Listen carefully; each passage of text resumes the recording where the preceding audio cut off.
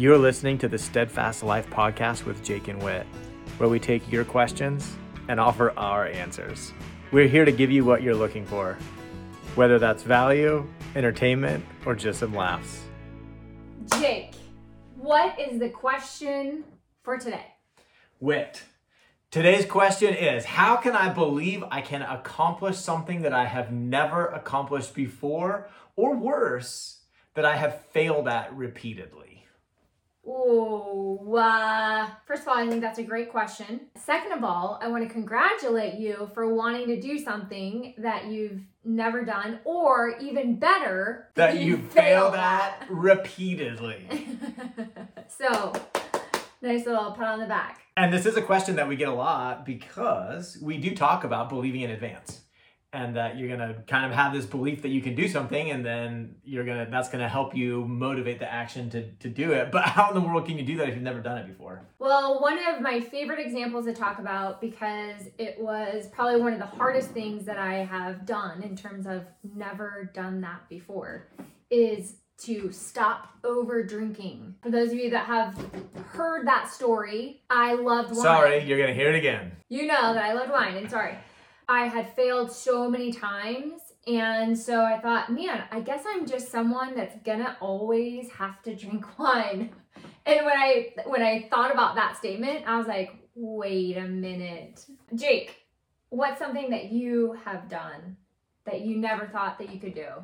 That's a great question. When this comes up, one of the things that comes to mind for me is slackline. And the reason it comes to mind is because it is the thing I was worst at on my first day. I was so bad at it that it stands out in my mind as really, of anything I've ever tried for the first time, this was the worst I have ever been at something. And so that it was really hard to believe I would ever get any better at it, because I couldn't even the minimal pieces of standing on it. So slackline is like those ratchets that you use to tie down stuff in your truck. Band. I'll tell this part. No, we're telling you. You know how you call them tie downs in your truck, and you ratchet it really tight, and it's like this webbing piece. Not like a rubber band. You ratchet it really tight between two trees, and then you can balance on it like it's a balance beam. But they call it a slack line because it doesn't stay tight. It kind of has a little bit of a bounce to it. It gives a straight little bit. Line. Yeah, it does make a straight line. But I have seen a video of it, and what made me think about it being like a rubber band is that you sprung off of it. Oh, that's true. So how do we tie this back to the question? You're gonna always have your first time. If you could never do anything that you've never done before, and you could never do anything that you failed at in the past, then you would still be doing only the same things you could do when you were 1 day old. You could never advance beyond that if being able to do it ahead of time was a prerequisite for being able to do it in the future. And so that offers me some logical evidence that I am allowed to believe I will be able to do this thing, even if I've never done it in the past, and even if I've only failed up till now. What about you? I can go to anything that I've ever not known how to do and use that as evidence. But I like doing it in a really simple way, and it's just this thought of, I will commit to learning how, or I'll die trying. And that will really help you be honest about what you want to do versus what you don't want to do. Expand on that. What do you mean? There were definitely times where I thought I wanted to stop over drinking, but I didn't want it enough. The honesty of, I'm not willing to commit or die trying. Mm-hmm. And so I guess I don't want it that bad. So it helped me to work on my desire. Why do I want to stop doing that? So that I could commit to learning how to do it no matter what. Yeah, it's a really good point. And a lot of times when you really expose what you want versus what you don't want, it could be that I say, I want to be able to slackline, or Whit says I want to stop drinking. But what we really mean is I want to do it quickly and easily. And that's what I really want. And when you start diving into what I want to do is take the journey that ends there. What I want to do is put in the effort, do the work to become the person. That's a little different of a want.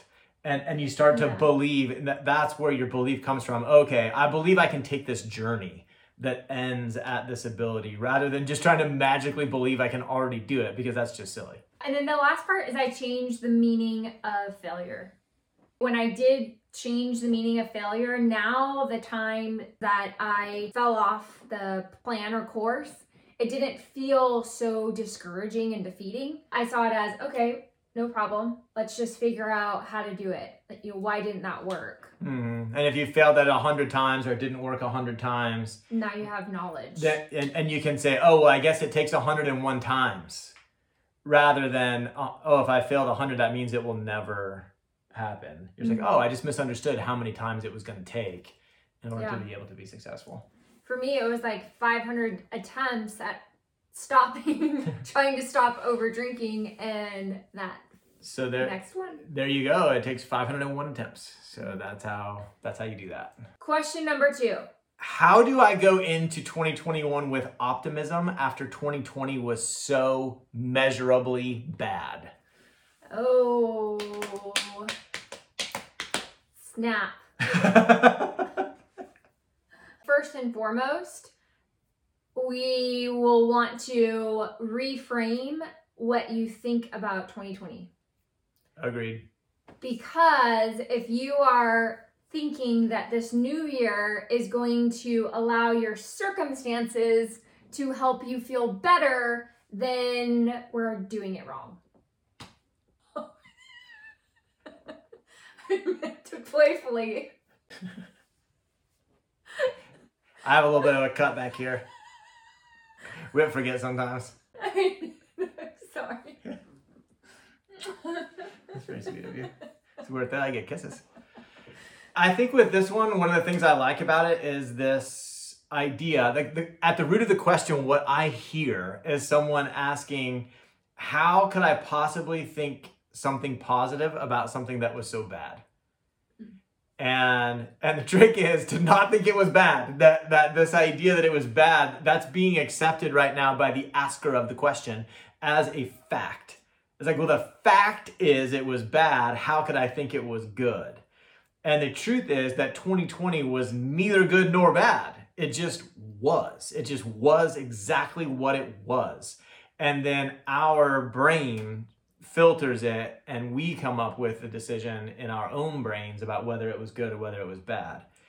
Based on what we choose to focus on. Mm-hmm. There's always, in every season of life, the good and the bad. And so if you're like, Jake and Whit, I lost my job and I wasn't able to pay my bills for several months, how could there be anything good in that?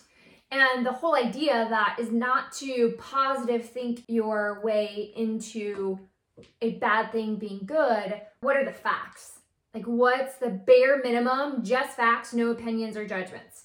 I lost my job. Perfect. Now, how do you want to feel about that? You're really just reframing a series of events as, what is the good that I can look for or expect that came from these events? And also to poke holes in the idea that even if you do want to say that losing your job was bad, if that's the story you want to choose, that doesn't have to make all of 2020 bad.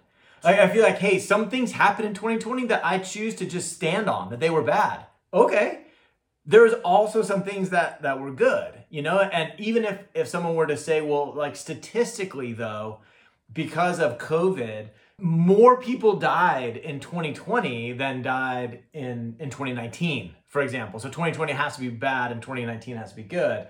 But there was still a lot of people, millions of people that died in 2019 and millions of people that died in 2020. So you're kind of putting an arbitrary mark on what makes it good or bad, which is your option. That's your prerogative. However, just to be aware that you're the one putting the mark of what makes it good, what makes it bad, and do you want the mark there? And how do you know if you want that mark? Does it inspire you? Does it encourage you? Does it motivate you? And if the answer is no, no, no, then that story, that frame has to go.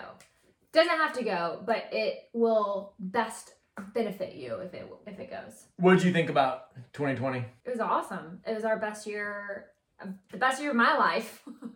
And I say that empathetically in the sense that I'm aware that a lot of my brothers and sisters in Christ and people that I love didn't have that same experience. And so I'm not saying it boastfully. I'm saying it from a perspective of that's the way that my brain is framing it. Were there negative things that popped up from facts of circumstances? Absolutely. What made it your best year? I felt the most at peace, and I felt the most joy that I've ever felt in my life, and it had nothing to do with circumstances. I would agree. I would say that 2020 has been the best year of my life so far. Mm-hmm. And the reason I say that is because my family, Whit and I and my daughter, we connected. 2020 was measurably the best year of our lives together. For our business, it was measurably the best year of our business so far. We grew as people significantly in 2020. And in general, I'm always going to answer that the last year was the best year of my life so far, because it's a mental framework that I choose to just live from no matter what. And so I don't feel super obligated to speak to why it might have also been bad, because I think that's true in every year. I don't think there's ever been a year where I could say like, hey, it's been a great year.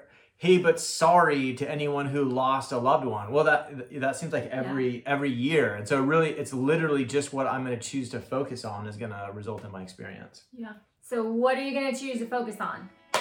Boom.